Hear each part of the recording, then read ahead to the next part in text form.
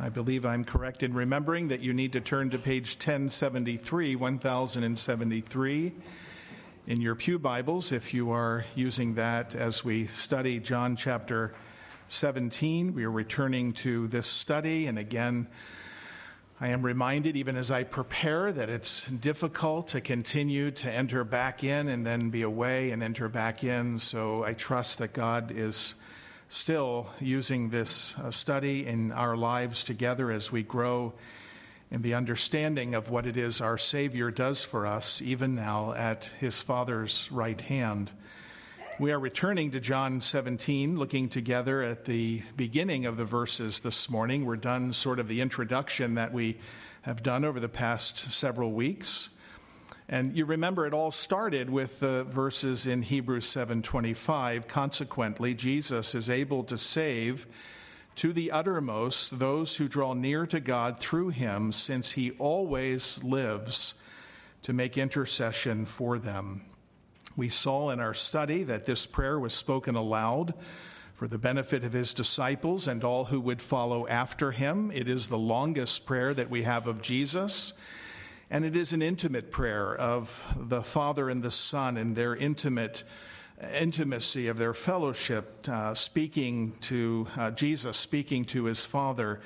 And we're given an invitation in listening and hearing it to be encouraged and strengthened in our faith, that we might, which I think is the main purpose of the prayer, persevere to the end. We saw that this prayer was as well the clearest expression of the teaching of James, where he tells us that the effectual and fervent prayer of a righteous man availeth much. This is a prayer of the Son to the Father delighting in the Son and always hearing him, the prayer then effectual as to its purpose and intent, that we for whom he prays would be kept by the power of God for salvation. As we stand before the Lord on that great day, clothed in the righteousness of Jesus Christ and made fit for our eternal home in glory, one of the expressions that we will know, if not hear, as to the reason that we are there, all part of the work of Christ, is this: I have prayed for you, and to the Father for this one I have prayed. And finally, we noted that this one who is praying for us is the person of Jesus, our Savior, who is fully God and fully man. Both natures are necessary for him to be our Savior. And these natures, as we studied, are perfectly united in one person, Jesus Christ. And they are united without confusion, without change, without division, and without separation. In his humanity, we see him as a faithful, compassionate Savior who has understanding to our nature, having experienced all that we have experienced, and yet he lived and experienced it all without sin. But in his divinity, he is the one who is Savior with power and all the attributes of God, sustaining, as it were, his humanity, that his humanity might suffer under the wrath of God and die the punishment that we alone deserve. And all of this is for our great encouragement and for our comfort. To remind us, as we return now to this study in John 17, there is a general division that pretty much has been accepted by all who study this passage. All of the commentators I have read, including Martin Lloyd-Jones and so many others, have, I think, rightly divided it. Most of our Bibles divide it this way, so it's very clear and very easy. There are three main sections to this prayer. Verses 1 through 5, Jesus prays for himself to the Father, and that is where we are given this wonderful entrance into the communion and fellowship that exists within the Godhead, Father, Son, and Holy Spirit. And then in verses 6 through 19, Jesus prays for his immediate disciples, those the Father had given to him during his ministry on the earth. He has a unique focus upon them in those verses because they are the ones who will take the word as Jesus ascends into heaven and continue the work of Jesus from heaven now by faithfully preaching and taking the word to the world. And then in verses 20 through 26, Jesus prays for all believers who will believe on Christ through their word and testimony. And that would include you and me, of course. But I don't want to mislead you and say that there's nothing in any of these sections, of course, that don't have to do with us. The emphasis in each one is very clear, but the whole of it is for us. And I pray that we'll see that even this morning. So this morning, it's the first section, John 17, 1 through 5. And will be a couple of sermons, at least in this section, this morning being the first. Would you stand as you give your attention to God's word, John 17, verses 1 through 5. This, the first part of Jesus' high priestly prayer. And this is God's word. When Jesus had spoken these words, he lifted up his eyes to heaven and said, Father, the hour has come. Glorify your Son, that the Son may glorify you, since you have given him authority over all flesh, to give eternal life to all whom you have given him. And this is eternal life, that they may know you, the only true God, and Jesus Christ, whom you have sent. I glorified you on earth, having accomplished the work that you gave me to do. And now, Father, glorify me in your own presence with the glory that I had with you before the world existed. All flesh is as the grass, and all its loveliness is like the flower of the field. The grass withers, the flowers fade, but the word of our God stands forever. Let us pray. Father, thank you for that great truth, this prayer spoken so long ago for the benefit of those disciples who first heard his voice speak to his Father, is a voice that we hear now by your Spirit as these words have been read. Bless, Lord, we pray, your word to our hearing and growth, and to your glory, we would ask in Jesus' name. Amen. Amen. You may be seated. Now, John, of course, is the author of this gospel. This is the disciple whom Jesus loved, as he often referred to himself.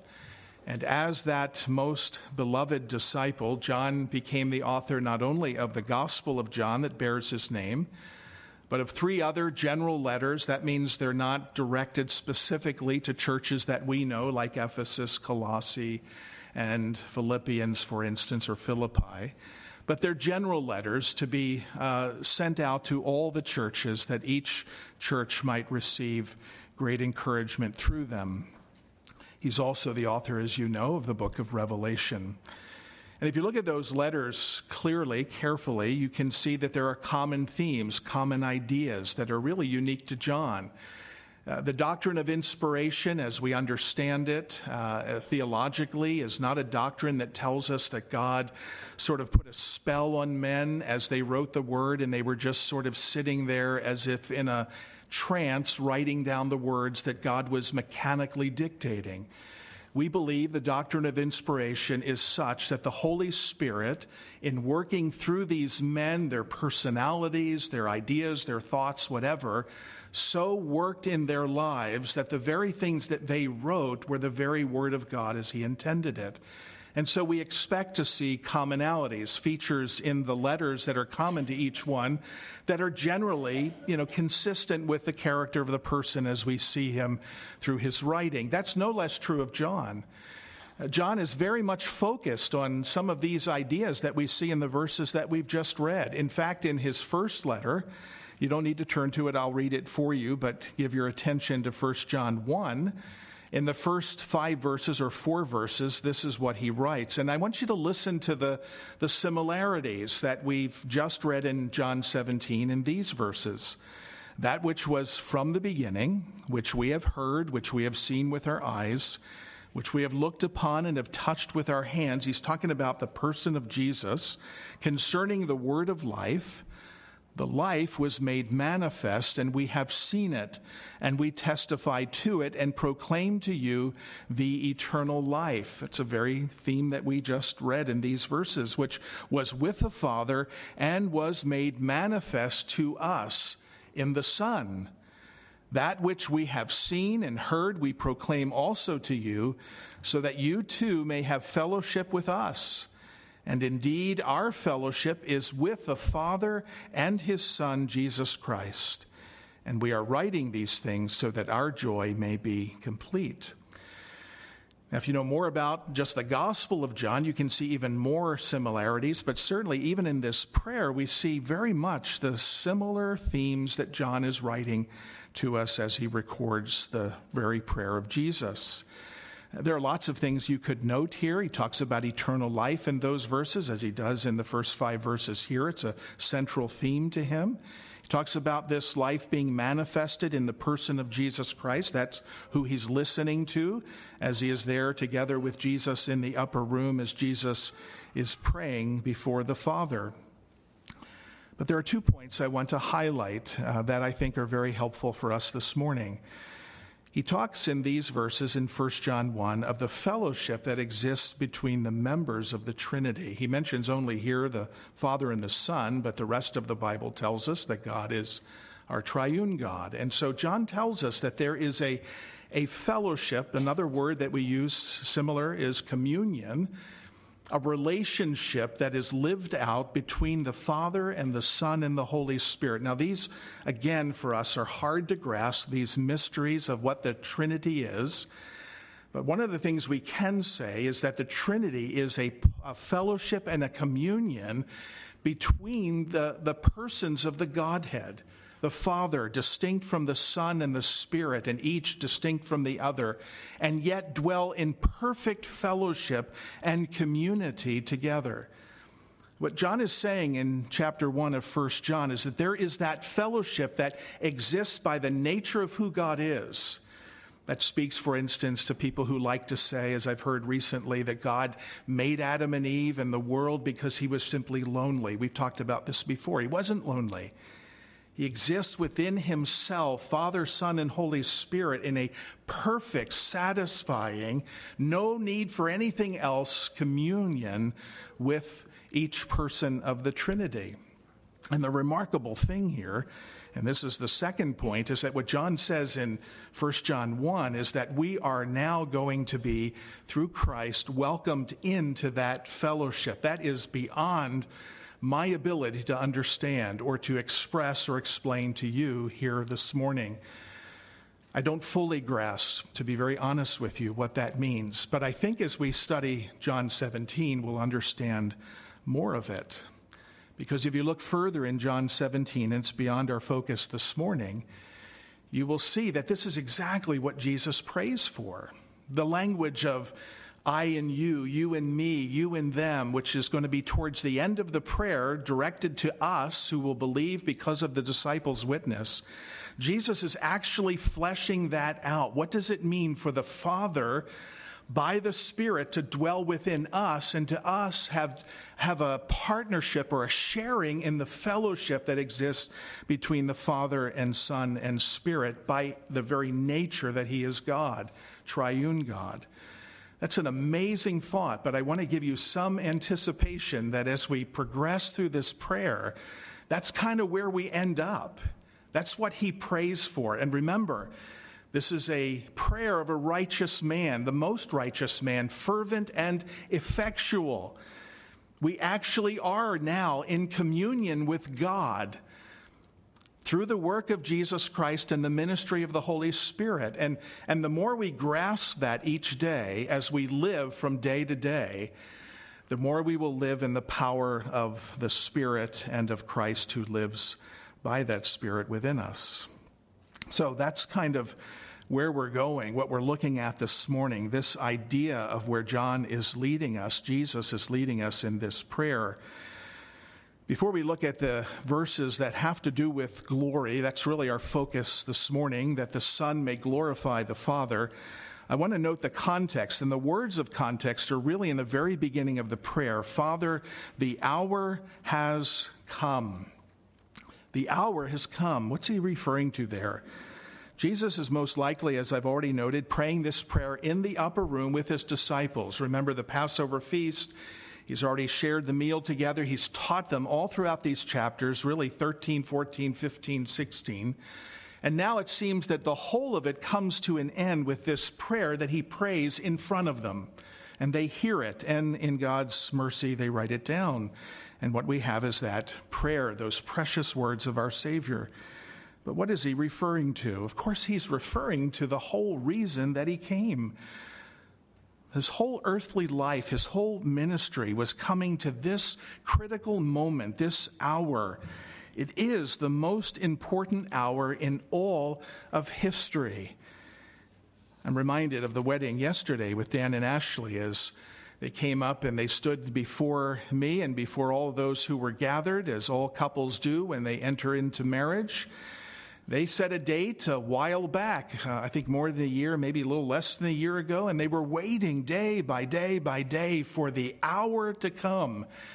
And I think I even said to them as I stood looking at them, both of them beautifully dressed and attired, a bride adorned for her husband, a husband fitted for his bride, as they stood there before me, I said to them, well, the day, I might have said the hour, has finally come.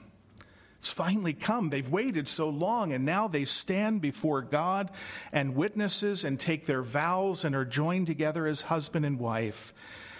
But while Dan and Ashley were waiting for a year or so, Jesus is referring to something that goes back far, far beyond that, back to eternity past.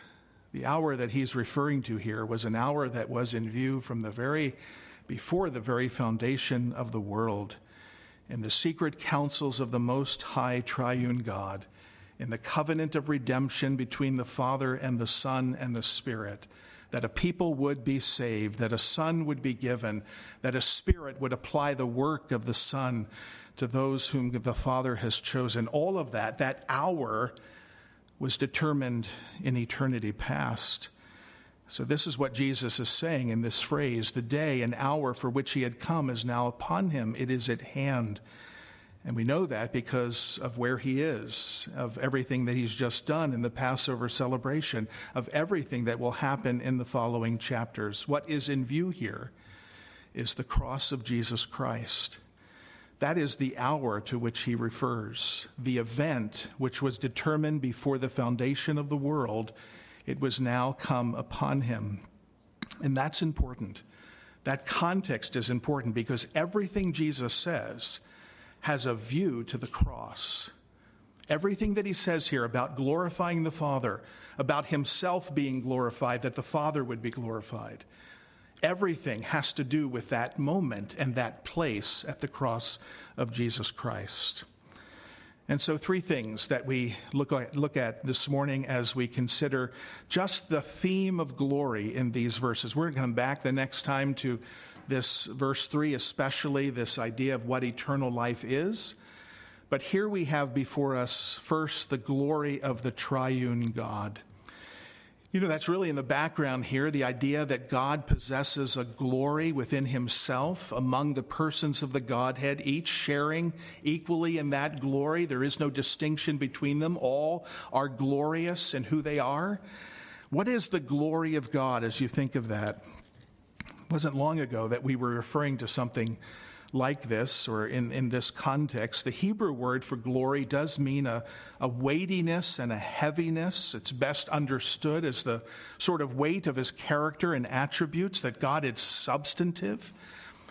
We would say, that God has substance and weight to him because of the attributes that he possesses by nature in his being, and how those attributes are spoken of in the Word. They give to God a weightiness. He is not to be trifled with. All of those things are part of this sort of background of his glory.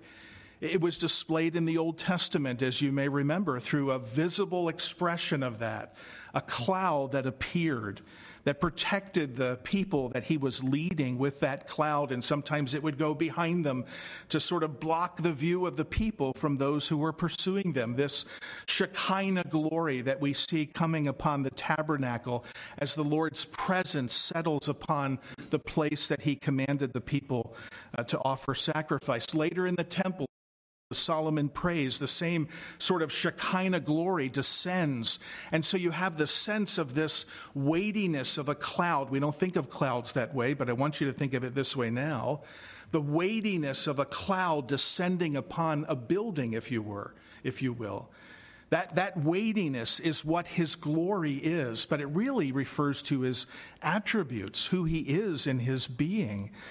Think of Moses, his great desire in Exodus 33. You remember his great question, bold as it was, after the people had sinned with a calf that they had made, pretending that to be the God who had led them out of Egypt. Remember, he's on the mountain with the Lord, and he says, show me your glory. Show me the essence of who you are, the weightiness of who you are. Moses had already seen it in many, many ways, the burning bush, so many other places, but he says to God, he's still missing something, and he says, I want to see your glory. And remember the Lord's response. He puts him in a cleft of the rock. He says, you can't see my face, lest you die. No man may see me unless he die.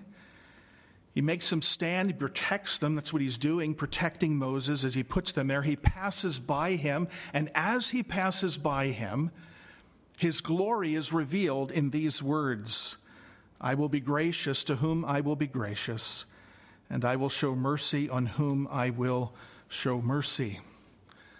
You see, that's his glory. Now, as you think about what he said, it's aimed, isn't it? It's really looking forward to what God will do in the cross of Jesus Christ, as he will, through that cross, show mercy and grace to whom he chooses to show mercy and grace. His glory was revealed to Moses. We don't know exactly what Moses said. The scripture says the back part of God passed. He saw that. I don't know what that means. Nobody really does. But what Moses needed to understand was that God in his sovereignty, showing mercy and grace to whom he wills, is the essence of who he is in the fullness of his character. That's his glory. Or we can think, as you think of this word glory, the very words of John the Apostle, the one who writes this very gospel early in chapter 1. And the Word, speaking of Jesus, became flesh, took on human flesh, joined together inseparably forever with his divine nature, became flesh, dwelt among us, and we have seen his glory, the glory as of the only Son from the Father, full of grace and truth. John knew that in Jesus was God himself, that he is the glory of the Godhead, if you will, come in human form. Now, many commentators believe, and it may very well be a reference to what James and John and Peter saw on the Mount of Transfiguration. You remember, as the veil of his flesh was, if you will, peeled back, a strange image to us. But you remember, he shone as the brightness of the sun itself. They were blinded because of it. That again is a reflection of the purity and the perfection of his nature. That was his glory revealed. But I think John has more in mind when he says we have seen his glory, the glory as of the only Son of the Father, full of grace and truth. I think he's referring as well to the teachings of Jesus, that the crowds marveled when they heard him as he taught unlike any other man who taught before. Certainly the works of Jesus as he healed the sick, as he raised the dead, those are the attributes and the characteristics of God himself revealed in human flesh. That's what John means. That's a glory that he possesses. And so what we're noting here, it's really by way of introduction to the whole of this section, is that the triune God, Father, Son, and Holy Spirit alone possesses a glory and a weightiness of character borne out in his attributes that only he himself possesses. This is his glory, his holiness, majesty, beauty, mercy, love, justice, all of the attributes of God together, this weightiness of who God is what's in view here as Jesus is praying to the Father. So he's praying with this sense and awareness and knowledge that he and the Father together possess this glory. It is theirs by nature, as opposed to what is ours by our union with Jesus Christ. So that's the first thing, just to understand what this glory is and what Jesus is really aiming at. Now, the next 2 points, very quickly, I really have borrowed from a man I've learned a lot from over the years. Terry Johnson is a PCA pastor in Georgia. He's a wonderful expositor of God's word, but he divided these next two things in ways I can't improve upon, so I'm really borrowing this from him. The first is a glory that is recognized, is what Jesus is after here. You see that in the verses when he says, Father, the hour has come. There's the context. Glorify your Son, that the Son may glorify you, since you have given him authority over all flesh to give eternal life to all that you have given to him.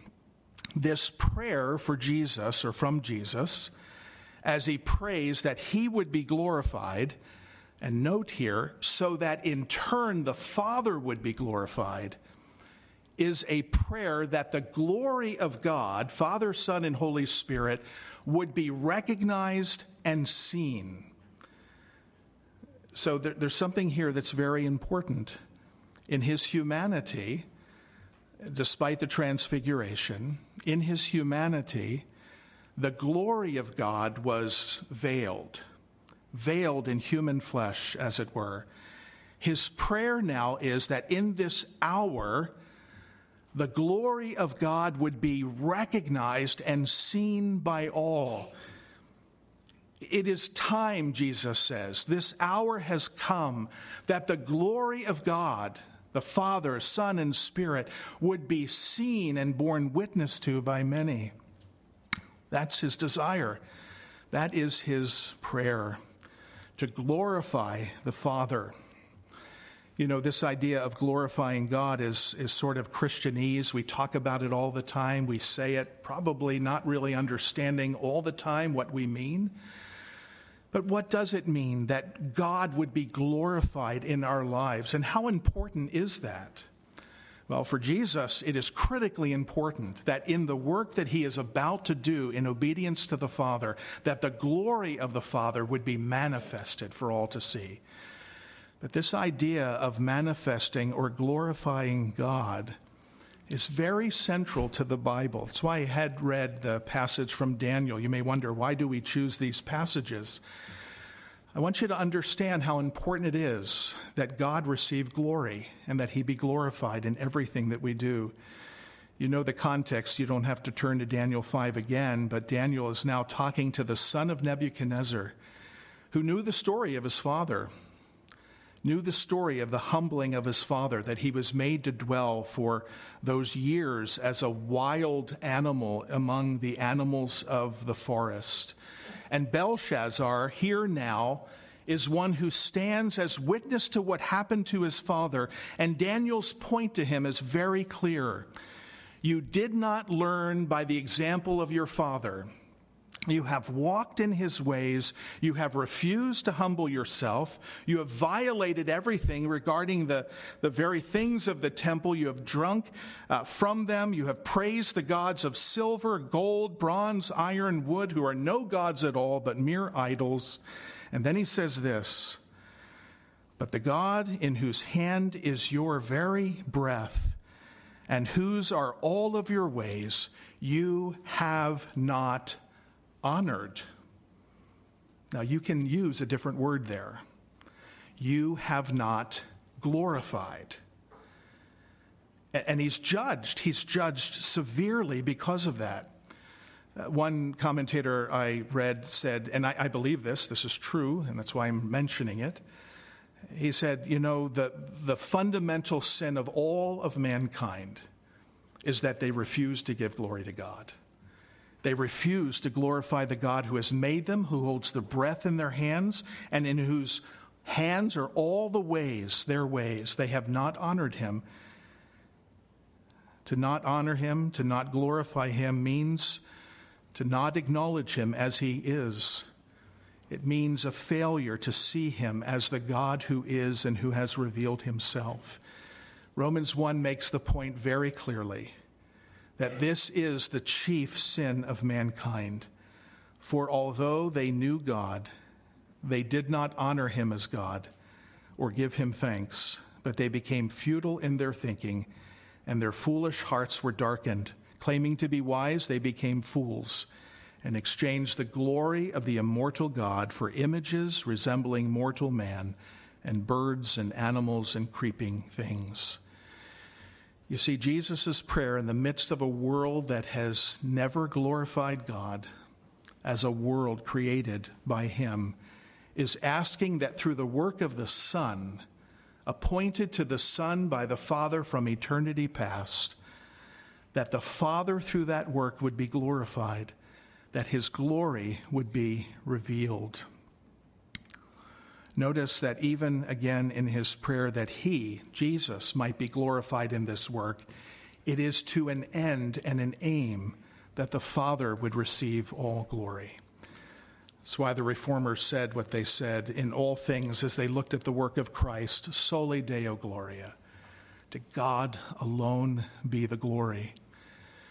And so the question would follow naturally, how will that glory be revealed in the work of the Son on the cross? Well, the Bible gives us many answers to that.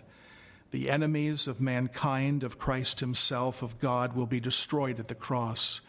He will make, according to Colossians, a mockery of the devil and of all the enemies of Christ and his people. Death itself will be destroyed at the cross as Jesus dies a death for his people, that his people might know only life. Salvation will be secured at the cross through the shedding of the blood of Christ, redeemed not by gold or silver or precious stones, but by the precious blood of Jesus. Justice and mercy will meet and be displayed at the cross in a way that nowhere else is it displayed so beautifully and so glorifies the Father. A love for sinners, rebels against God, Romans 5 and other passages that we've read. A love for sinners will be so clearly displayed at the cross that there can only be to the Father a glory displayed. And that's what Jesus is praying for. He is praying that God will indeed do this. And notice in verse 4 how he speaks. He speaks as if the work is already done. I have already, he says, I have already done the work. The work is already done, already accomplished in this verse. It's already accomplished, the work that you gave me to do. It wasn't, but it was. The Son setting his face so determinedly against or to Jerusalem and the work that he has done or was given to do. And then the words, of course, we can't ignore on the cross itself. Those words, one word in the Greek, it is finished. The whole of the work that God gave the Son to do, it's finished, it's done. And through it, the prayers of the Son to the Father are answered. The glory of Christ, the glory of God, are displayed for the world to see. I hope that as you sit here this morning, you have come to see the glory of God the Father in the work of God the Son on the cross. I pray that by his Spirit that you have come to understand the glory of the God who is and what he has accomplished in Jesus Christ for sinners like you and me. But thirdly and finally, there is a prayer, as Johnson says, of glory that is to be restored. Now, this is a little bit different, as you might expect. This is a conversation that we are witnessing in these verses between God the Father and God the Son. So we talked about last time, who's praying for me, right? It's Jesus is praying, as both fully human and fully divine. The emphasis clearly here is on God the eternal Son praying to God the Father and asking that the glory that they have enjoyed before all of this would be restored to him. This is equally a great desire of Jesus in this prayer. To understand it, we have to look at a lot of places, but suffice this morning just to remind ourselves of what is said of Jesus in Philippians chapter 2. As again, Paul writes that we are to have a mind within ourselves that is also ours in Christ Jesus. And then he goes on to describe what Jesus did, how he humbled himself and made himself obedient even to the point of death on the cross, how he took on our human nature and joined it forever to his divine nature so that he, distinct among all who have ever lived, would be the God-man now before the Father in glory with a glorified body. But it's the beginning of this. that I think lends some clarity to these words. He was, Paul writes, in the form of God, and did not count equality with God a thing to be grasped, but he emptied himself by taking on the form of a servant. That passage has been long debated. What does it mean when Jesus empties himself? Most, I believe, reformers and commentators who understand this, in my opinion, correctly, I agreeing with them, they not with me, is to see it as a sort of a picture of the glory that he laid aside. If you think of the union of a humanity with a divinity and the glory of that divinity, it was veiled in human flesh.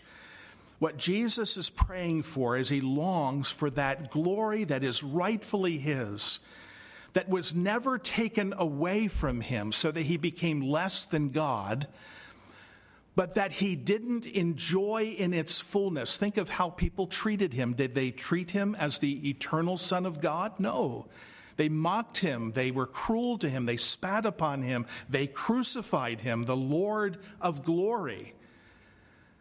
But he's praying here for that original, innate, belonging to him by nature, that glory to be restored. And all you have to do is read to the end of Philippians chapter 2, that section 5 through 11. Just read verses 9, 10, and 11. God, therefore, highly exalted him and gave him a name above every name, that the name of Jesus every knee should bow and every tongue confess that Jesus Christ is Lord, to the glory of God the Father. There's the answer to his prayer, the prayer of a righteous man, effectual and fervent. God answered it when he exalted Christ in the resurrection and ascension. That's the reference we'll talk about next time of this authority that he has as king of a kingdom to give eternal life to all whom the Father has given to him. That's all because of the exaltation of Christ to God's right hand as the faithful servant who has faithfully followed everything the Father had given him to do. He was exalted, and the glory that he possessed and the revelation of that glory was given to him as all the world will acknowledge him. That is still to come, brothers and sisters. When he appears with the clouds from glory and in glory, the whole world will acknowledge that this one is indeed the glorious Son of God. And that's what he prays, and that's what God has done in answering that prayer. It's the aim of all redemptive history, and it is indeed a glorious thing. Well, that's the beginning of his prayer. There's much more about these verses that we'll talk about, but it has to do with his glory and the wonderful display of that glory. There are really two things that I want to highlight here as we come to the end of our study this morning. One of them, the first one, really is more looking forward, if you will, and that is what we referred to earlier as our communion with God. I do want you to anticipate and look forward to, as you learn with me together, what this communion that exists between the triune God, the persons of the Godhead, that our redemption, our salvation, one of the great aims of that salvation is to welcome sinners redeemed by the blood of Christ into that fellowship and communion that has only always existed between the Father and the Son and the Holy Spirit. I want you to anticipate with joy that when Jesus prays as he does, that the Father would be in us as the Father and the Son are in one another. That is a marvelous, marvelous, beyond our comprehension, revelation that God has given to us. And it all starts in this section because that is part of how this will all be worked out and answered as Jesus prays, is that a people now, won by the Son for the glory of the Father, will have entered into already that glorious communion and fellowship with God.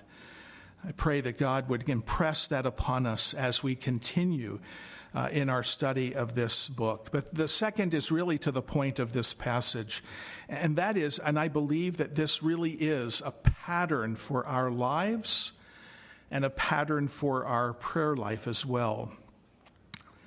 Now, one of the things we haven't emphasized enough, but we will, is that what Jesus prays for here is really a pattern for us to follow. We have the Lord's Prayer, right? Do you know the similarities between the Lord's Prayer and this prayer, which is really the Lord's Prayer, his prayer to the Father? Do you know the very first petition of the Lord's Prayer? Of course you do. Our Father, who art in heaven, hallowed be thy name. The very prayer of Jesus, beginning as it does, with an aim to the glory of his Father, is the very thing he taught us when his disciples said, teach us how to pray. He said, this is how you pray. He could have said, well, just listen to me and watch me. Because what is it on my heart, my desire, my preeminent, my fullest expression of my desire? What is it? Is that my Father would be glorified. So pray this way, our Father who art in heaven, hallowed, glory be to your name. May your glory be displayed in this world. That's what we're praying, right? May your glory and power, the beauty that is you, may it be displayed in everything that I do. That's our prayer. I pray this morning that it's your prayer. That you pray with a desire, not merely that God would meet your needs, which he will, he's promised to, not merely that he will heal this disease, which we should pray for and do pray for, but that in everything his glory would be manifested and seen in our lives and in this world. Does the glory of God so possess you that it is the one single aim of your prayer life first? Of your prayer life. But the second point is it needs as well to be the aim and focus of your life. As we teach our children our catechism, most of them know the first question and answer. What is the chief end of man? Why do you live? Why are you here? Why do you exist? Why do you possess life? What is your purpose? Man's chief end is to glorify God and to enjoy him forever. To glorify God and to enjoy him forever. That's why Jesus begins his prayer the way he does, because it's the chief end of all mankind, that God would receive glory and be glorified in this world and in our lives. Paul puts it this way, whatever you do, whether you eat, whether you drink, do all to the glory of God. Now, that's very important because you know what he's saying there, right? He's going to the very least, most common things in our lives. And he says, when you take a bite of food, when you drink a cup of water, you are to do that simple, basic thing to the glory of God. It's an argument from the lesser to the greater. If it's true that you are to do that basic stuff to the glory of God, how much more true is it that the bigger decisions, choices of your life would be done and entered into with an aim for God's glory? And so it's an argument from the least or the lesser to the greater. If it's true of the lesser, it is equally even more true of the greater. Is that how we're living our lives? That we would do all things to God's glory, every decision, every thought, everything that we do, every choice that we make would be preempted, would be previewed or said beforehand. Lord, may this be in your sovereign wisdom to the glory of your name. You know, but there's even more here. And you have to see what is more here. This is not mere mechanical stuff.